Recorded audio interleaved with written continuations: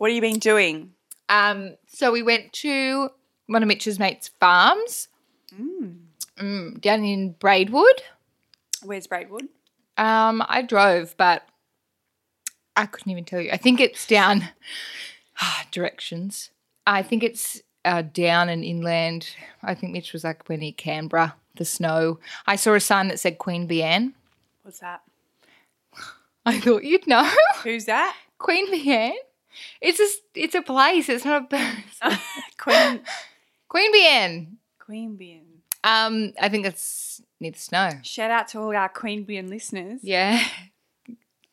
With no teeth. Cut that. That's too mean. So, yeah, it was beautiful, and Mitch said we're going to a farm stay, and I was like, I don't really know what to make of it. But it turns out that it's this beautiful architecturally designed home. It's Mitch's mate's parents, and they go down there as often as they can, and it's set on beautiful land. But what no one told me was that there was no reception, no phone reception. None. Zero. Good luck to you. Only when you go into the town. That would have been a shock to the system. Well, I just wasn't prepared. Everyone else knew. All these girls brought books, and I didn't even download a Netflix show. So what did you do all weekend? Just bonded, with everyone else. You had human contact? Yuck. I looked people in the eye when I spoke to them. What did you actually do? Like, what did you eat? Did they hunt? No, I'm kidding. What did you eat? Like, tell me about what was there like? So the first night I even took a photo to send you, but joke's on me. Lol, no reception. I chose a beautiful Riesling. See? Practice and what we preach. even the register guy was like, this is a beautiful wine. I was like, thank you. At the local BWS? Or yeah, what? they have a beautiful town though, like a old was sleepy it like a town. nice bottle shop or? Can't say it was nice, but it was big. It was like big drinkers. It was like a small town style, like it wasn't a BWS or something. No, so it's like your cute little berry bottle shop. Yeah, type. but it was like you went in and it went for ages. Wow. So they had a very big range, but I had a hard time deciding. And were there cafes and restaurants? Like, did you guys eat at home or eat out? We ate at home, but there's like cook up. Yeah, cook up. So we just we did big steaks one night because they do at the local butcher one of those big beautiful local butcher. Cattlemen's. It'd be super fresh. Yeah, stuff too, hey? Yeah. And so they have this kind of flat top cooker out the back, like from fire, and that sounds really dumb. It comes from fire. You cook on heat fire and then you cook your meat. Yeah, but that was really fun. So we just did a lot of homey things. Oh, how nice. How relaxing. But did you get turned? What does that even mean? Did you get Yeah, on the Friday night we got super drunk. Who are these people? One of the guys works for Mitch. Oh, okay. Yeah. I feel like I know everyone you know, and so does most of the people listening. It's the same group that every time I talk about this group, Kelsey's like, who are these people? Every time I mention, you know those people. Yeah, but who are they again? How do you even know them?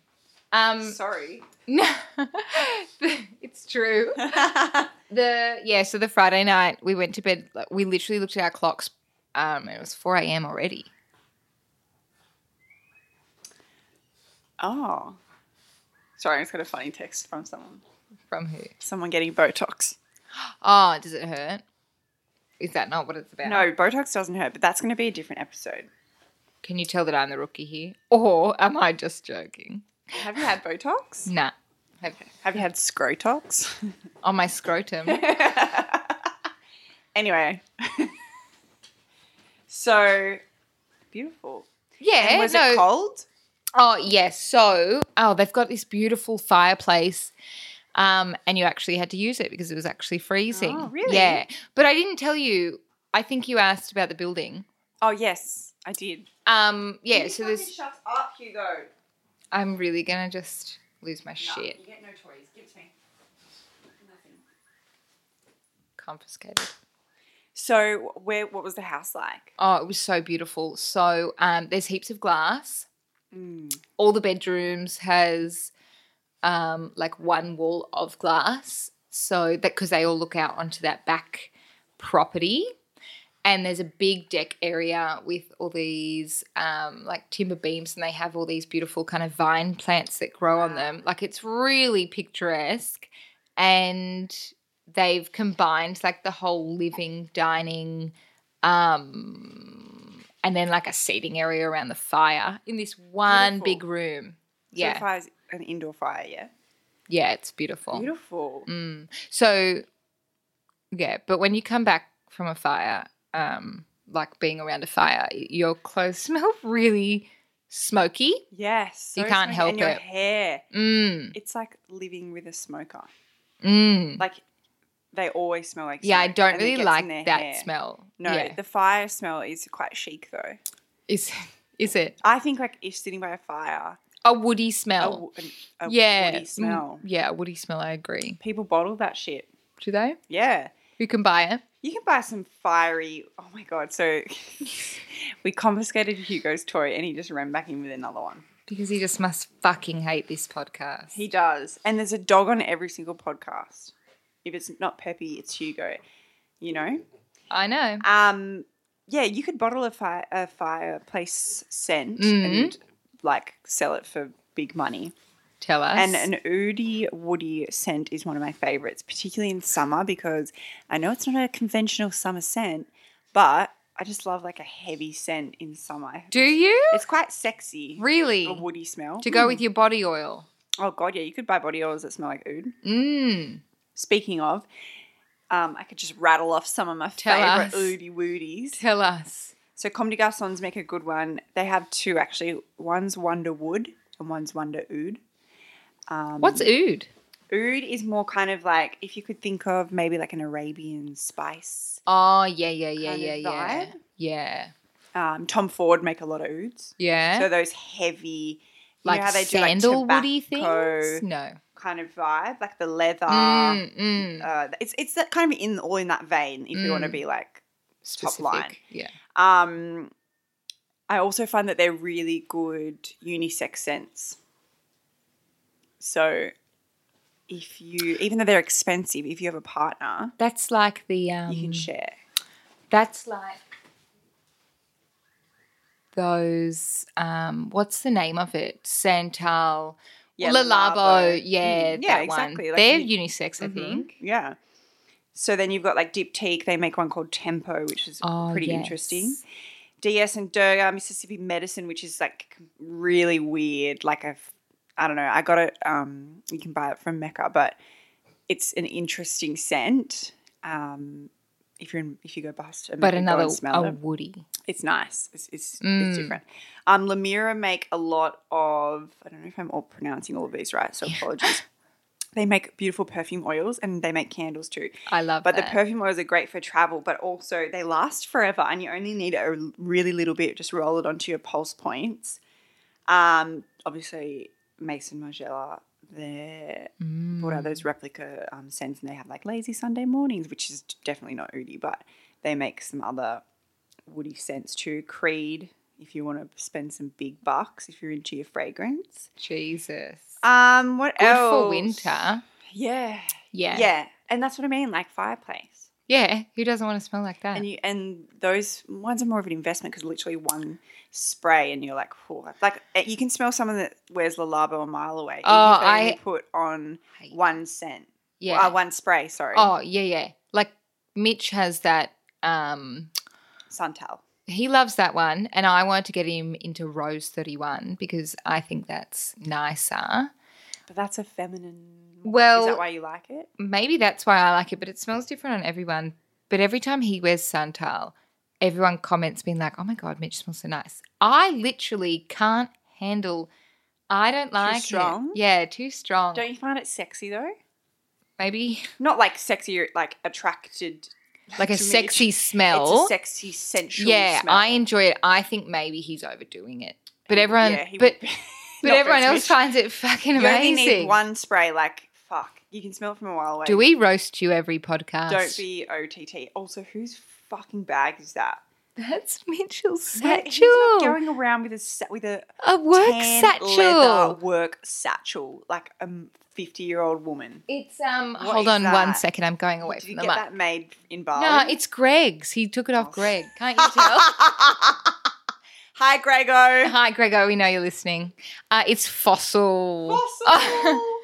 Because Mitch was like, I need to take my laptop and my iPad around to Quotes, which is fair enough. But you know if you're what? a tradie, you cannot take a tanned leather satchel around. I'm sorry. It's a man bag. A man satchel. It's like, I'm eating again. Kel from Cat and Kim. You're a butcher. Why the fuck do you have a satchel? It's better than a backpack. What do you reckon? I don't want someone to wear a backpack to come and quote my Jordan job. has a laptop bag that's like strictly just I hate that as well. They're not Do they have handles? Yeah, they're not Yeah, that's hot. better. Carry it. But he doesn't go around. But yeah, no, if he has a strap on it, I'd be like, oh. Right. I'm sorry. I don't find any man bags masculine.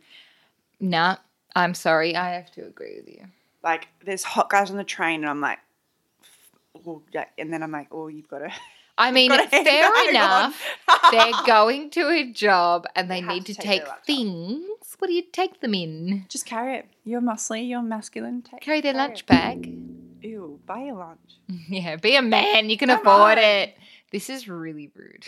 Yeah, this is super sexist. Like, how dare they judge? How dare they? How dare we judge men on what they look like? Because, far and their accessories and how they dress. And the money they spend.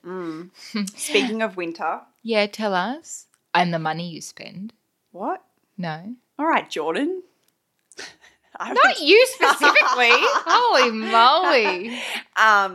No, I was going to say I can't stop thinking about these boots. But maybe now I won't buy them because you're judging me on my money spend. Nah, tell us about these boots. So Ghani have these Nadine over-the-knee boots. And this, you know how Western cowboy vibes are quite Texas hot right now. These boots, they come in a few different colorways. Oh, do they?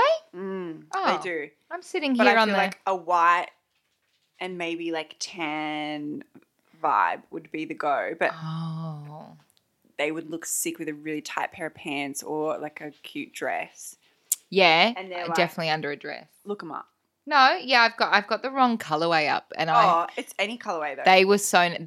I'm looking at the ones that have these beautiful baby blue at the back. Yes. So they're like brown and black at the front. Okay, yeah, I like all of them. I think maybe some have like a lemony color. Oh, I would much prefer like a cream, like an off-white. See, I thought you were talking about those that kind of country boot in like a lower. I think they're still quite in a hot, mid in trend. So Jess Peck, you need to weigh in and tell us. Yeah, sorry. Can we text in a cowboy boot? Can we text you? Are these investment? investment? Text her the photo and see what she says. There's a fair few. Actually, here. I'm going to text her now. Let's see. Okay. Texting you live while I tell you a funny story. Okay, tell me. So when I was little, my dad rides Harley Davidsons, and for protection, which is good because I see people riding motorbikes in thongs and lace-up shoes, which I swear is illegal. He would wear like his full leather thing and his leather boots for the bike, and he bought these boots. I don't know why he had them. I think he bought them for my mum to go riding with him, which she was never a fan of. And they looked exactly like these, and obviously I was too little, but I asked to have them and I would wear them out and about. Who are you sending that to? Jordan. Yeah, I'm listening. Yeah, out and about, and I thought I was super cute. I was probably only 13 and they were definitely too big for my feet. Wow, Steph, that was riveting. She just gave me the biggest dirty. Okay, so I texted Jess Peck, Ghani Nadine over the knee boots, yes or no? In capital letters, she replied, no. Yes! You would look fab in them. Duh. Not. We should wardrobe share. What colour? Oh, I don't know. I don't know. I think the more off-white. I need to find them. Vibe. Oh. No? I much prefer the black, brown and blue. Oh. I'll text her that. It's very blue. Equestrian dressage of the cream. I suppose you'd get much more wear out of it with the darker shades because they probably look better with actually I don't know. I think you're going for the lighter shades because of that tonal dressing, which I love. But in winter I tend to wear darker denim. Yeah. And I feel like oh no, white's pretty neutral. I don't know. Anyway. They're beautiful though. They are beautiful. Do you want to timeshare clothing? Yeah, let's do it because we have the same foot size. It would make sense. And bags. Well, but I don't think we'd timeshare fairly. What do you mean? Like we go out all the time together only. Yeah. So whose turn is it? We'll just share. We have to have a roster. You can carry my lip gloss. You can carry Stop my Stop feeding that dog chips. Why? He loves it. Just missed my mouth. Yeah, but they're beautiful. Anyway, guys, look it up or I'll put a link up for these Garni Nadine. But you know what? If I see you guys wearing them before we wear them, you're dead. Are they still on pre-order or are they out now? No, they're out. And I was wrong. I told you they were $755. I lied. I found them for $1,035. Oh, we'll go back to the $755. Who's ripping people off by $300? Modisons. How do you say that word? Mode sportif. Oh, I've never heard of that. Oh, it just came up before I was looking at My Teresa. I was going to say, I don't think they sell them on Mode. Anyway, so guys, instead of what we're drinking this week, we're going to talk about wine education and a little introduction into natural wines. Yes. We have a special guest today. Ella Stening from Drnks. Mm-hmm. She's a bombshell. She's so great. Yeah, she's just a fucking sick chick and knows a lot about wine. Is really passionate about this type of wine as well. And, you know, it's not just a trend like, oh, orange wine and meh, organic and no preservatives and meh. Like there's a lot to know about this wine. It's hard to make. It's, you know, it's not just a trend. Yeah, so she's all about the back story to them. Oi. Hugo is licking his lips because he can't wait to listen. Anyway. Ella Stening. Woo.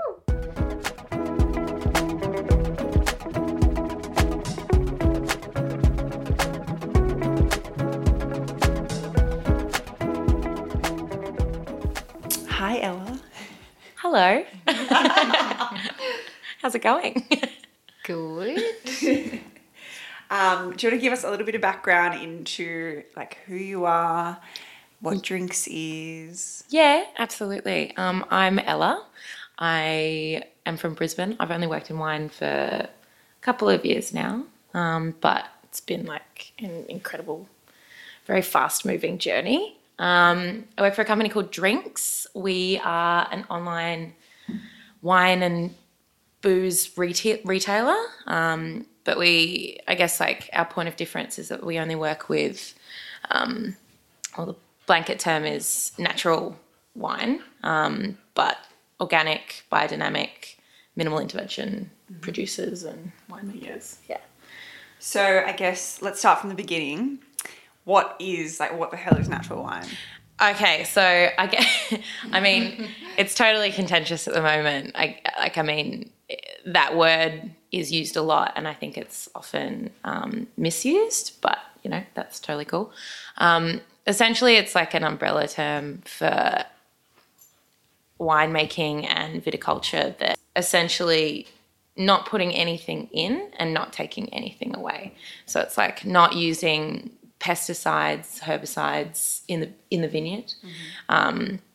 And then during the winemaking process, not putting enzymes, additives, sometimes sulfur, like things like that. So it's really just an expression of the fruit and the land that it came from, and often reflective of the winemaking process as well. Mm. Yeah. And it's yummy. It is yummy. It is. Yes. So it's not like a new concept, and there's obviously people that have been doing this for ages, but it's become like such a massive trend. Why has it taken us so long to sort of like everyone to get on board?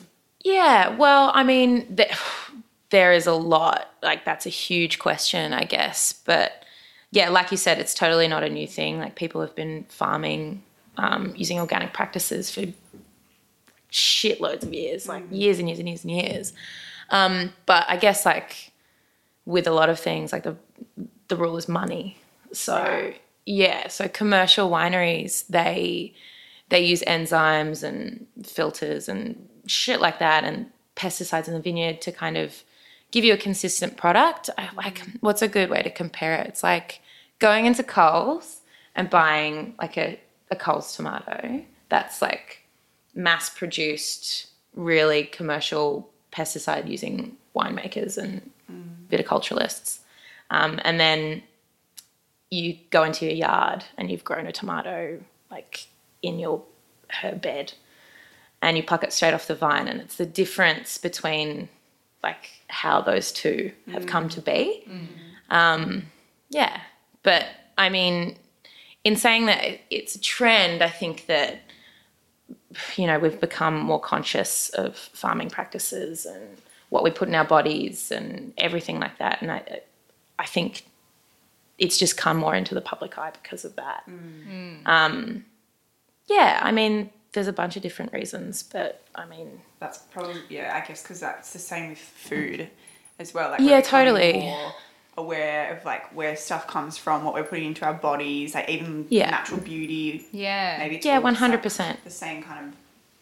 Yeah, I think that's certainly part of it. And I mean, like in saying that it's a trend, I think that a lot of the winemakers that are in the public eye with it are making really fun, really vibrant, really fresh styles of wine. And that seems to be something that people are enjoying drinking, and particularly younger people are enjoying drinking. So, I mean, it's certainly been in the public eye because of that. But I think it's starting to transcend just being a trend because people are learning more and more about it and educating themselves on how these styles of wine come to be, which is it's such a relief, really. Yeah. Yeah. It's exciting. Yeah. It is exciting. It is. I seem to always, every time I come in, I'm always like, that's right, it is exciting. What she said. I kind of want to know when you talk about all the different, you mentioned biodynamic wines, etc. What's the difference between essentially just natural wine and then there's biodynamic and organic wines? Yeah. Do they all taste different, or is it in their farming process? So with that, I think like the best, and this is sort of like goes back to the whole education thing and people sort of using these terms. And this is good. Hopefully this teaches people. Oh, good. But think of like the term natural wine as like this like sort of all-encompassing thing, and then organic practices and biodynamic practices sort of fall under that. Organic farming, you know, is essentially, I mean, to be certified, you can still use sprays and things like that in the vineyard, but it's closer to less intervention. Biodynamics is a school of farming practices that has been around for a long time, and it involves a lot more. Essentially, revolves around the lunar cycle, and so you farm according to the positioning of the moon. Right. Yeah, so there's like a whole calendar. So you kind of run days as whether it's a fruit day or whether it's a root day, and you farm according to that. And you also drink according to that. Like sometimes, like I've met a lot of winemakers who won't drink on certain days and will only drink wines on certain days because it's not the true expression of like the moon's not in the right spot. Amazing. Essentially. Yeah, so like that's one style of, I guess, farming that applies to like this whole natural winemaking blanket. But I mean, yeah, like these wines, they don't taste different. I mean, of course they all taste different. Like all wines taste different. But it's more about how alive they are because they haven't been tampered with. There's like the fruit is still singing, I guess. Yeah. There's no chemicals that are clouding it. They haven't removed some of the things that make wine what it is. Yeah, in its essence, I guess. Yeah, it's a whole thing. Yeah. We're probably just scraping the surface. Yeah. Yeah, but like natural wine, big all-encompassing term, and then organics and So like farming. the umbrella and then and that applies to farming. Like you said. Yeah, and you can be certified, but I mean, a lot of farmers don't do that because it's extremely expensive and it's incredibly time-consuming to be certified. But they still practice, like incorporate practices that fall under those umbrellas. Yeah. I have a quick question. I've gone into a bottle shop before and I wanted specifically just to get natural wines or find where the natural wine is. And the guy in the store was telling me that, these ones have 0 sulfur. These ones have a little bit of sulfur. Okay, yeah. Are there... I mean... Do they still fall under? Yeah, 100... Okay, sulfur is sulfur is a preservative that is used in wine, but it also occurs naturally. Right. It is the thing that stops your wine from... I don't know if you've drunk a lot of these wines, but often they can be referred to as unstable or they flatline really quickly, like as soon as you open them, and it's because they don't have preservatives. They don't have things like sulfur in them, keeping them together. Natural wine, I guess enthusiasts and people sort of getting into it have this like really, really tortured relationship with sulfur because I don't think a lot of people understand it. It is essentially, I mean, the amount of sulfur that goes into a bottle of wine is less than the amount of sulfur in a dried apricot. Right. Yeah. So it sounds very... Yeah, it's like, I think like there's, for these wine, like to preserve wines and keep them and for people to enjoy them and buy the wine again rather than buying a 0 sulfur wine that has been made just because they wanted to put 0 sulfur on it, but it's dead. You know what I mean? It just doesn't last. People are getting better with it because they're learning how to preserve these wines on their own and make these wines on their own without that. But it's extremely difficult to do that. Right.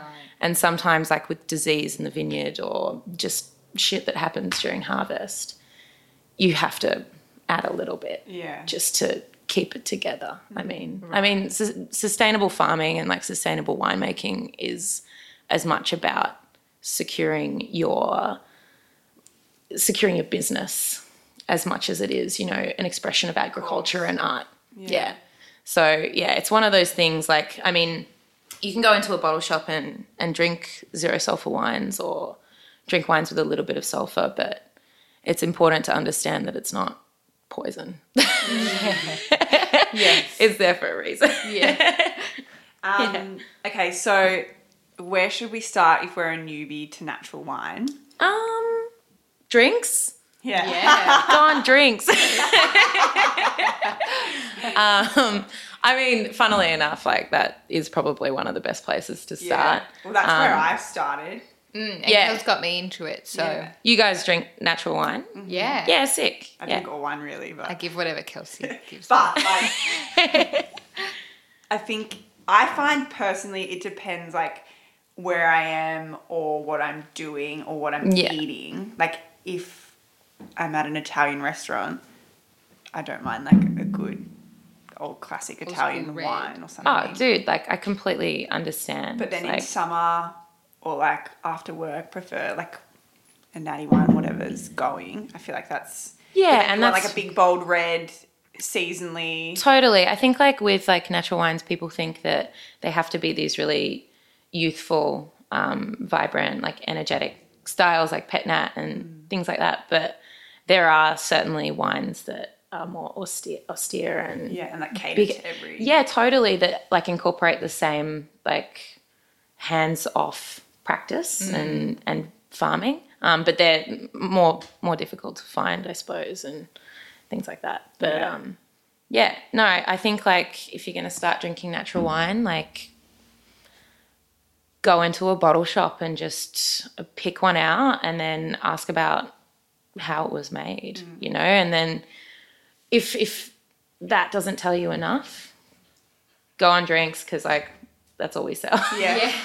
Figure it out. Yeah, but there's more and more people selling wine. I mean, like P&B, and now we have our bottle shop, like our physical premises, and no, it's good. It's like at least it's more out there. Yeah, so there's more places where you can go and educate yourself. Yeah, 100%. Yeah, and like don't be afraid of asking for a natural wine, because I think like that's one of the worst things that people do, is make people feel insecure about their knowledge of wine. Wine is not this like wine is not scary. It's just it's this thing. It's this thing that like is made for enjoyment, you know, to share and to have around dinner or with friends, or sitting alone on the couch watching Friends, whatever. I guess like just ask questions, do your research, and think about the styles of wine that you like to drink, and then just ask questions about them and see if they are farming sustainably. Or so would there be like a variety that would suit most palates, or that someone, or like is a good introduction? Yeah, totally. I think like I mean, people get scared off because they think that like natural wine is just orange wine. Yeah, and that's what you see like on the menu. Yeah, I know. It's God, it just gives me the shits. Because like I mean, skin contact wines, as beautiful as they are, they can be intensely aromatic, and that's super like people can. I don't want to drink flowers and candles the whole night often, but I mean, you know, where's a good place to start? Like fizzy, I guess. There's lots of I guess like a lot of people are making like really fun, fresh things called pétillant naturel or pet nuts. That's always a good place to start because they're fizzy and they're yummy. Or I guess like really light red is a good place to start. Yeah, because like I think that, I mean, I fucking love red wine in general, but I think I find that most people like starting out who don't want to drink super aromatic styles of wine find that a really safe option, because it's just really like full of fruit and really, really expressive and easy to drink, easier to drink. But whatever, like drink what you want. Yeah, try it, test and trial. Yeah. When you spoke about just before how there shouldn't be kind of this stigma, or people shouldn't be embarrassed to ask questions about wine. Kelsey and I have discussed before that we fall into the trap, even though like I don't think my wine knowledge is very extensive at all, and I thought I was alone when I go into a bottle shop and I just kind of pretend like you're all in there together, and just some people know what they want off the shelf, and I just kind of go for the nicest label or whatever your price. Like totally do whatever that. your price point is. Yeah, 100%. Like totally do that. Like I mean, a labels guy. Like I do that as well. Everyone's do you? Oh, 100%. I thought it was just me. But I know, like they're beautiful. Like Oh, they put they're on so that, lovely. like, do you think that is a big part? Like, even though like you're drinking the wine, and we know that it's hard and all of that, like for the winemakers and stuff, but obviously labels must be a big thing in terms of from their point of view as well. Totally. And I mean, like these winemakers are rebels. You know, they're bucking convention in regions that are so strict with winemaking rules and like appellations and control, and I guess like culture as well. And so for them to, you know, subvert that and go and make these like incredible, like really challenging and interesting styles of wine, like they're kind of like, fuck it. Yeah. Like I'm going to, like, this is an expression of me and this is an expression of my art. And the label is part of that.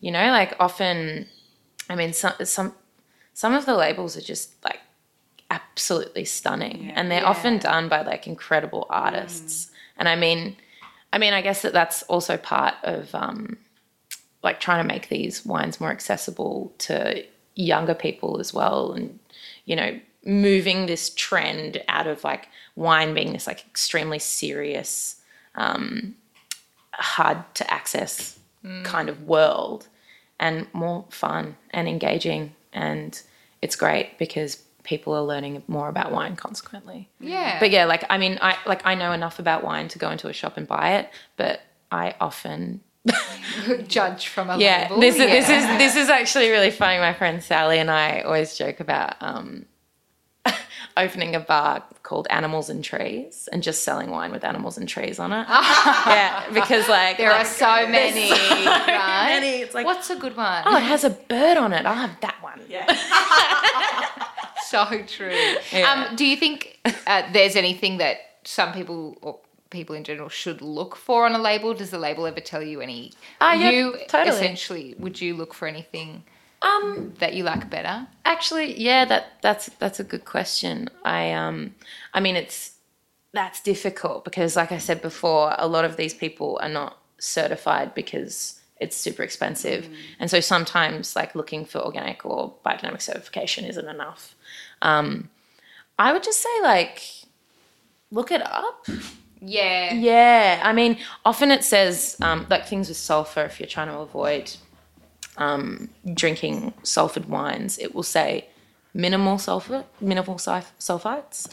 or no SO2, or things like that. You can often see that, and that is a good indication. But I mean, some of these wines are super honest about their farming practice as well, like on the back. Yeah, They'll write really it up. preach about Yeah, totally. They want to share that. But yeah, I guess, yeah, that's super difficult because you don't have to legally do anything. I think that will actually start happening, like with natural wine now being so much in the public sphere and it moving beyond being trend is the definition of natural wine is like going to formulate, and labels will probably change because of that. Because, you know, we all like to ruin everything. Yeah. Tell us. Yeah. So, okay, what about, I want to ask, when you're at a restaurant, how do you choose, is there any like insider tips or tricks on like where to go, what bottle to choose? Like I read something the other day that a sommelier was saying that like often the most popular picked is like the second from the bottom in terms of price point. So you don't pick the cheapest, you pick like the second cheapest. Oh, that is so true. But apparently that's like the worst wine, or like not like actually like it's not the worst wine, but it's not like the best wine to choose. Okay. Is there any like what should you just like fuck it, just get whatever you want and whatever your price point, or is whatever there, you want. yeah. Drink whatever the fuck you want. If you're in a restaurant and a somm is making you feel insecure about your drinking like choices, get out of there. Yeah. We're hanging out with the wrong people. I was like, I don't know. No, because like if you frighten people like that, like then they don't engage with these wines anymore. I mean, it's difficult because like people think that there's this rule that you have to pair wine with food, and like there is a lot of that, and that's extremely important, like culturally and you know in general. But if you don't feel like drinking something that's suggested to you, then don't. You know, just like drink whatever you want. I drink beers all the time. Like people are like, oh, no wine, you're gonna have a wine. I'm like, because I want a beer. And it's my choice. That's my choice. So you're having a pasta, don't you want a red wine? I'm like, no, I want a beer. Yeah.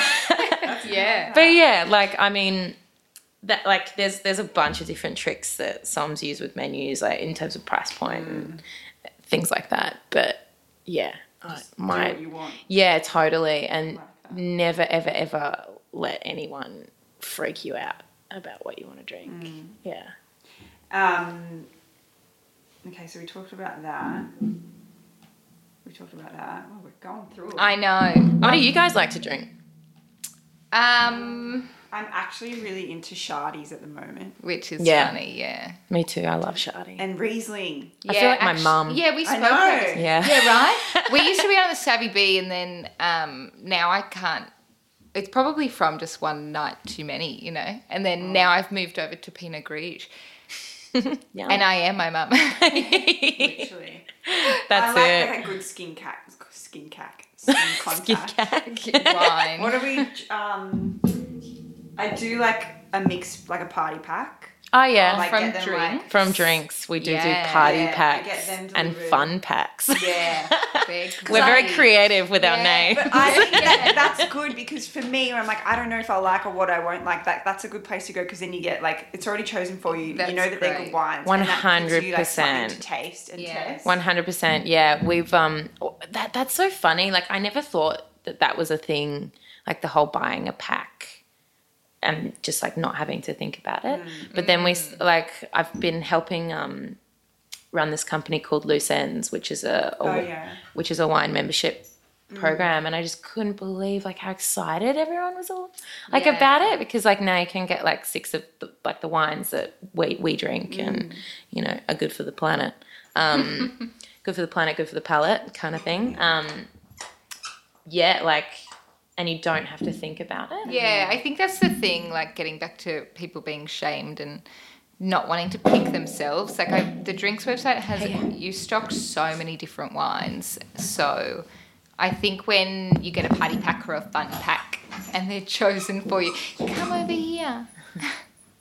And they're chosen for you, then it takes out the guessing game, and you know they've been that someone with a little bit of insight has said like pair these together. Yeah, and also like with that, then you start to learn what you like. Well, that way. Yeah, because you get given things that you would never normally pick, and then by the time you purchase it a second time, you think you're an expert in it, and you just share it around with all your friends. Like I like that, or maybe I like this one. This one was great from last time. Try that. I just started dating this guy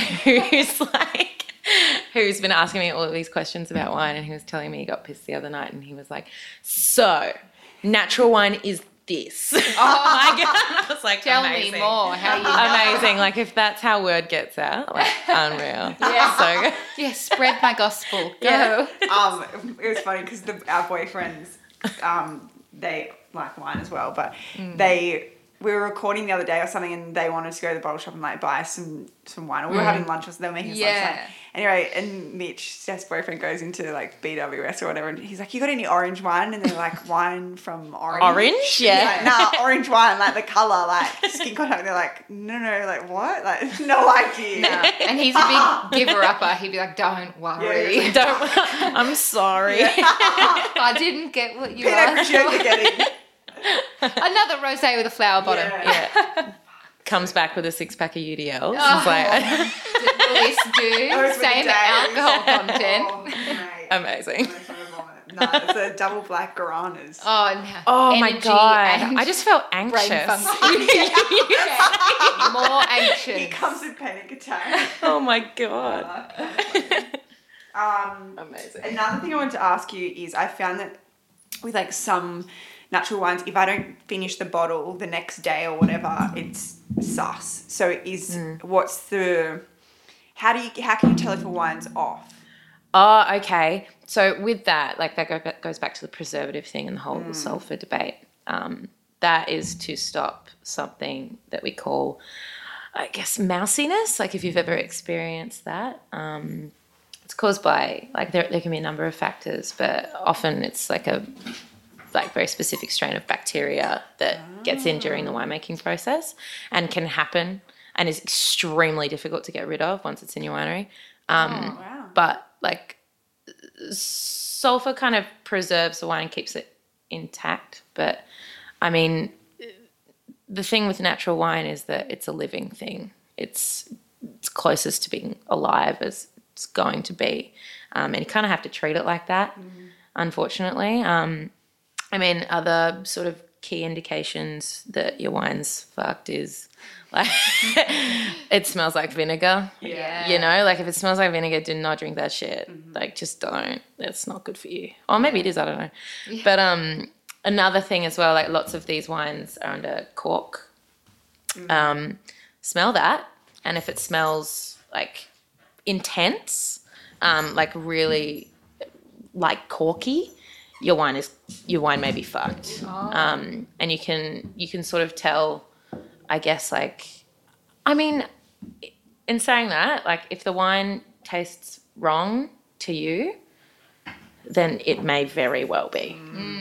Yeah, and like there's a big problem with, you know, this whole like no sulfur thing and natural wine thing, and, you know, often like they're not particularly well preserved, and, you know, that's part of the learning process, like, you know, not using chemicals in your winemaking. And so they often can be mousy, and that is a fault. There's something wrong. If you taste cardboard, then... Is that what the mousy Yeah, I taste mean, is? sort of. It's like, it smells like an animal. Like it's like it's so hard to describe. But when you know it. But when you know it, you know it, and it fills your mouth, and it's really hard to get rid of. Lemon juice, actually. That is interesting. Lemon juice gets rid of the taste. Oh, wow. But so how often has this happened to you? Oh, very often. Really? Extremely often. But these wines are very delicate, but very precious. Yeah. And, you know, when you're dealing with a living thing, like, you sometimes don't win. Yeah. But, I mean, because people are, you know, drinking lots of these wines, it's not something that you shouldn't go, like, push past. You shouldn't push through it and drink the bottle. Yeah. Because, like, there'll be a backup. There'll be one that will be really vibrant and singing. But just look for fruit, look for acid, look for length, look for things like that you enjoy in wine. And if it tastes shitty, don't drink it. I think these rules are really simple. It's funny because... Don't leave it open on your bench for 3 days and drink it. What about in the fridge?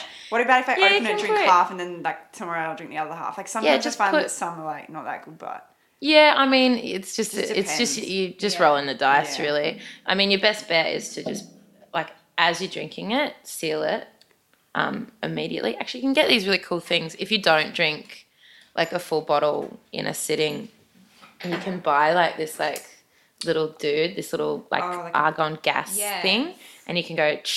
And that like replaces the oxygen like, you know, reacting with everything in the wine sort of makes it go off. That's cool. And that can sort of stop that. But if you can't be fucked buying one of them, then drink it I just like seal it as you're drinking it. Okay. You know, like put a lid on it. Yeah. Yeah. I don't know. Or just drink the whole bottle. Yeah.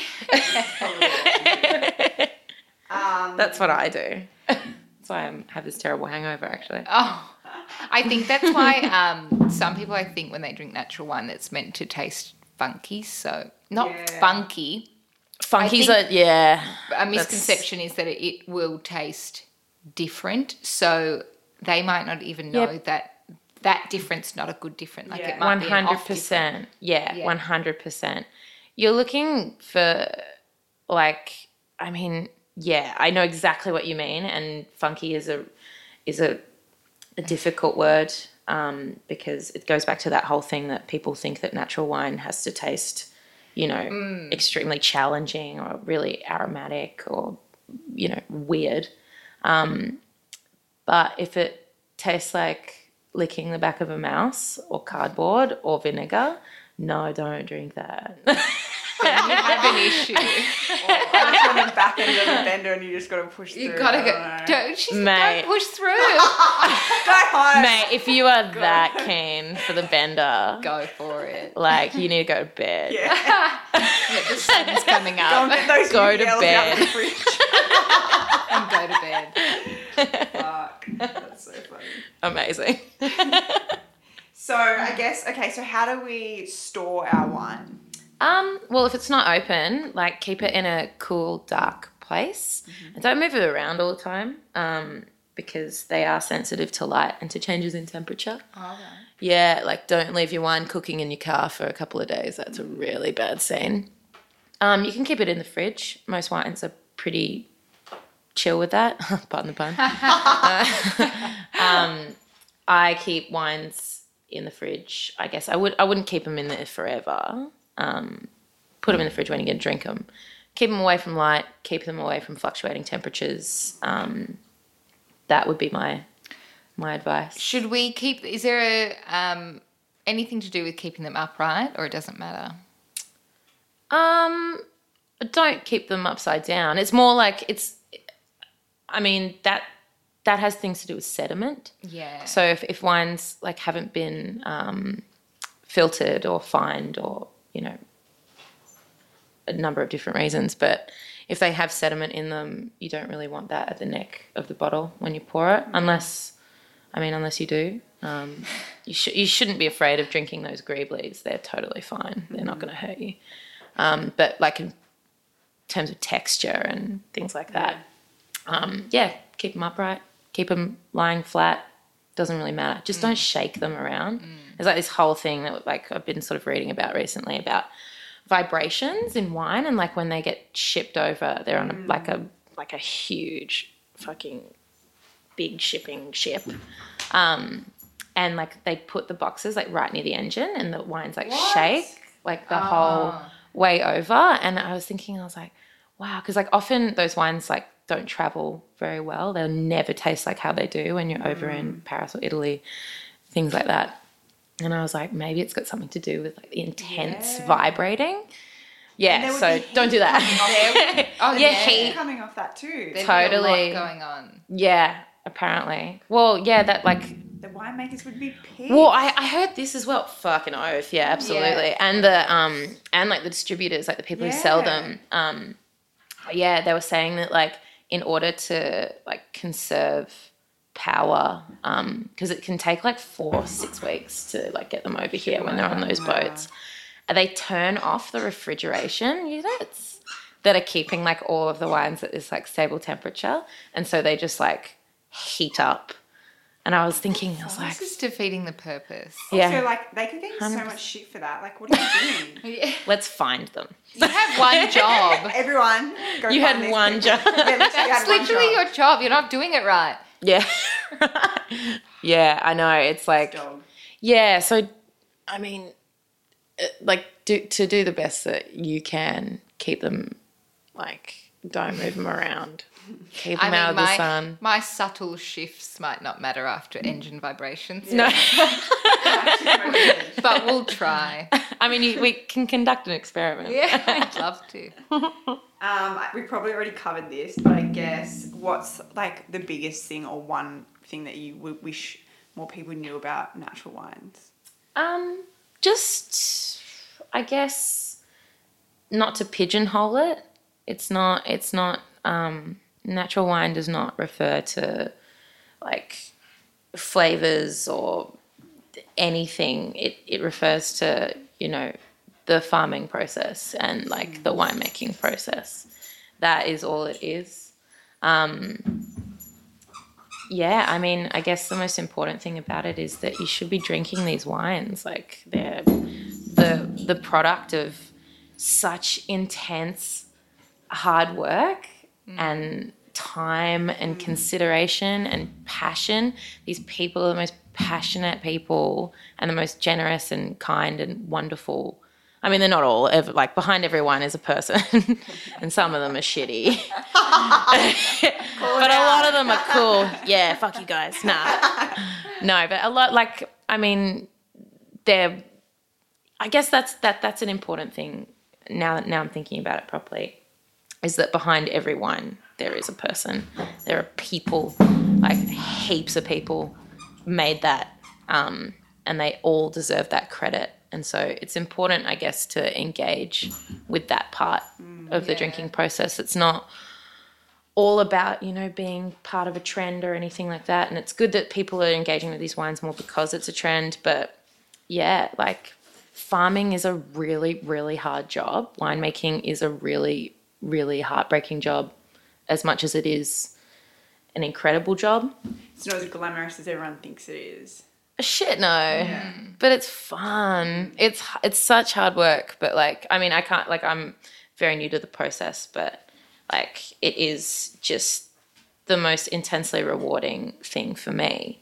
But yeah, just like appreciate that a shitload of work went into what you were drinking, and yeah, and hopefully they were a nice person. Yeah. A lot of them are. Yeah. Hi guys, I love you. Okay, well, I reckon, is there anything else you want to cover? Have we covered everything? Well, we didn't ask you what your favourite wine to drink. What are your was. top 5? Oh, what do I love to top drink? 5, if you can't narrow it down. Oh man. Beer. How good a beer. Scrap this whole intro. Pass me the Peroni. But, I don't know. Like I've been drinking a lot of Chardonnay recently because I was recently over in Burgundy working for a winery over there, and that place ruins you because you start drinking like these incredible Chardonnays and Aligotés, and you're just like, oh my God, I can't drink anything else. Hi, Mark. Sorry. We're just filming. We're doing a podcast. Maybe we'll shut the door. Come join. It gives you personality. Yeah. She doesn't live alone. Hey, Mark. Yeah. Hey, Mark. No, I drink everything. I just I'm trying to educate my palate and my person to kind of not fall into a trap of just drinking the one thing. Yeah. So I've kind of just been drinking lots of different weird stuff. Yeah. We've only got your fave wines to go. So Okay. Unless there's anything else you want to cover. I don't know. I don't know what my favorite is. It's like trying to pick your favorite kid. I don't have any kids. Why did I say that? Tell us more. No, I've been drinking like a lot of Burgundy, which sounds super spoiled. I promise I'm not a brat. But I love like really crisp, like racy, like yummy acid, like Rieslings and Pinot Blancs and Gruner Veltliners. There's this fucking incredible producer in Austria called Michael Gindel, and he makes these Gruner Veltliners that are just like, oh, they're amazing. Drink them. They're really good. Okay. On Drnks.com. No, I'm kidding. I also love, there's a producer, I've been drinking a lot of Austrian wines actually recently. A guy named Klaus Pressinger, hopefully I'm pronouncing that correctly. He makes these like incredible Blaufränkisch, like, oh, God, that wine is so yummy. It's just, tastes so alive and just incredible. It's like full of fruit, and it's like biting into a big fresh raspberry. It's so tasty. I love your description. Yeah. Do you work in wine? Yeah, I don't know.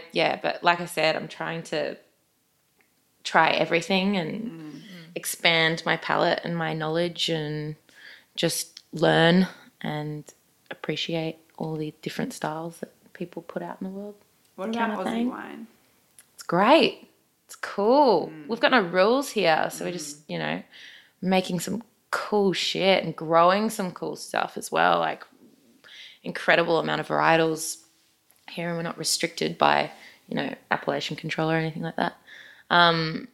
I love wines I drink a lot of wines from the Basket range. One guy in particular who I've just come back from working with for Harvest, Gareth Belton, he does gentlefolk wines. Mm-hmm. They are beautiful. And he's incredibly passionate about his farming and all of that. And he's just a really good dude. He makes some really, really beautiful wines. There's a site called Scary Gully, and he grows Riesling there. And that is one of my favourite wines, the Clouds. It's gorgeous. This is good. Yeah. She's like, I'm going to buy it. Yeah. Yeah. Oh, we just got it in the shop, actually, funnily enough. Maybe that's why I'm thinking about it. But, in Gippsland, there's a couple of, like, really incredible growers there, like Patrick Sullivan. I'm trying to think of like any Aussie stuff that I've had really recently that's sort of brand new. I don't know, it's hard. They're going to hate me because they're all my friends. They're like, why didn't you mention me? Yeah, why didn't you say me? I mean, I love Bob Coleman as well. His wines are great. Frankly, Bob made this is his wines. He's just done his release and they're beautiful.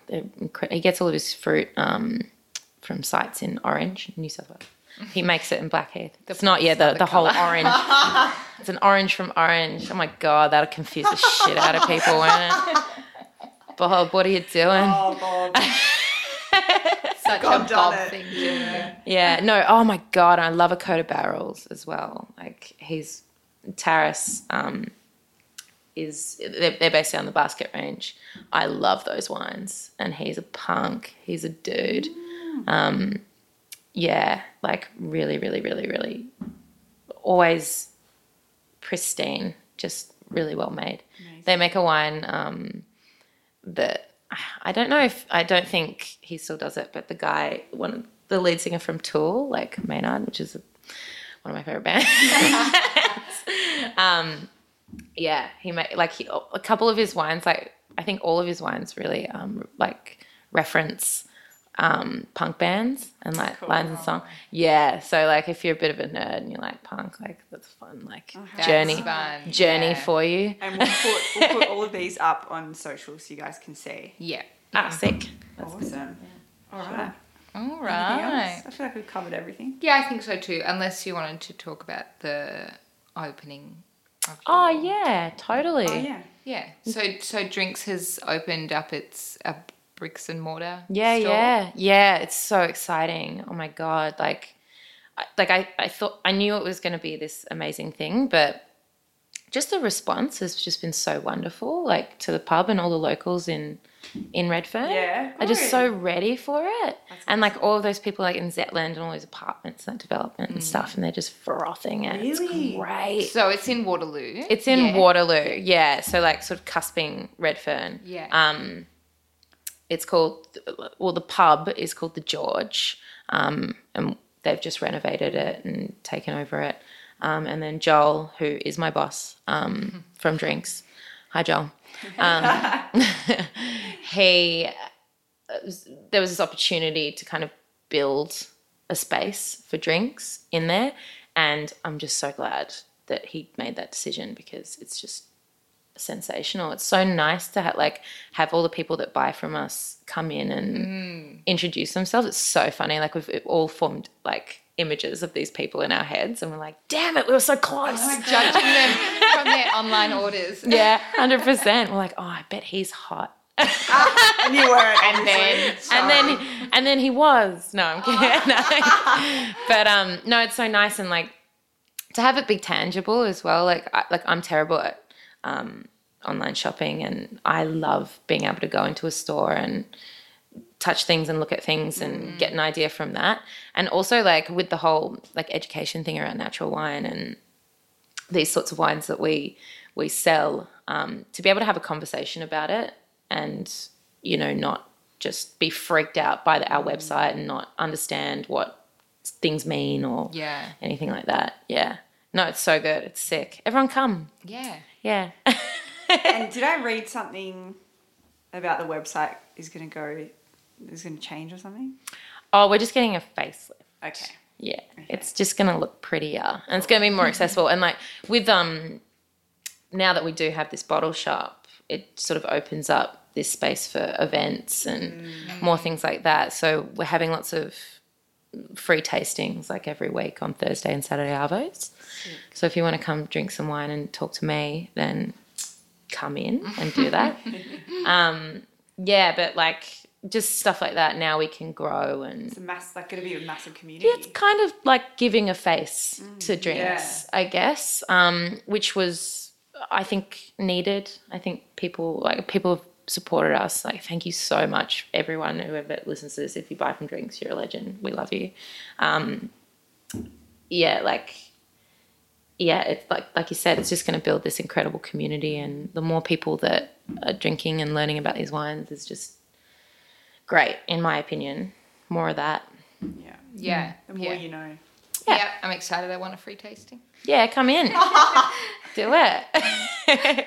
Awesome. Well, thank you, Ella. Well, thank you, Ella. Oh, it was my It's been pleasure. lovely chatting. Yes. And I guess once everyone learns a bit more, I think we'll probably want to touch base with you again. Yeah, sick. Delve a bit deeper. 100%. We'll have a party pack party and then Party pack party. about Yeah, it. next time instead of tea, we can have wine.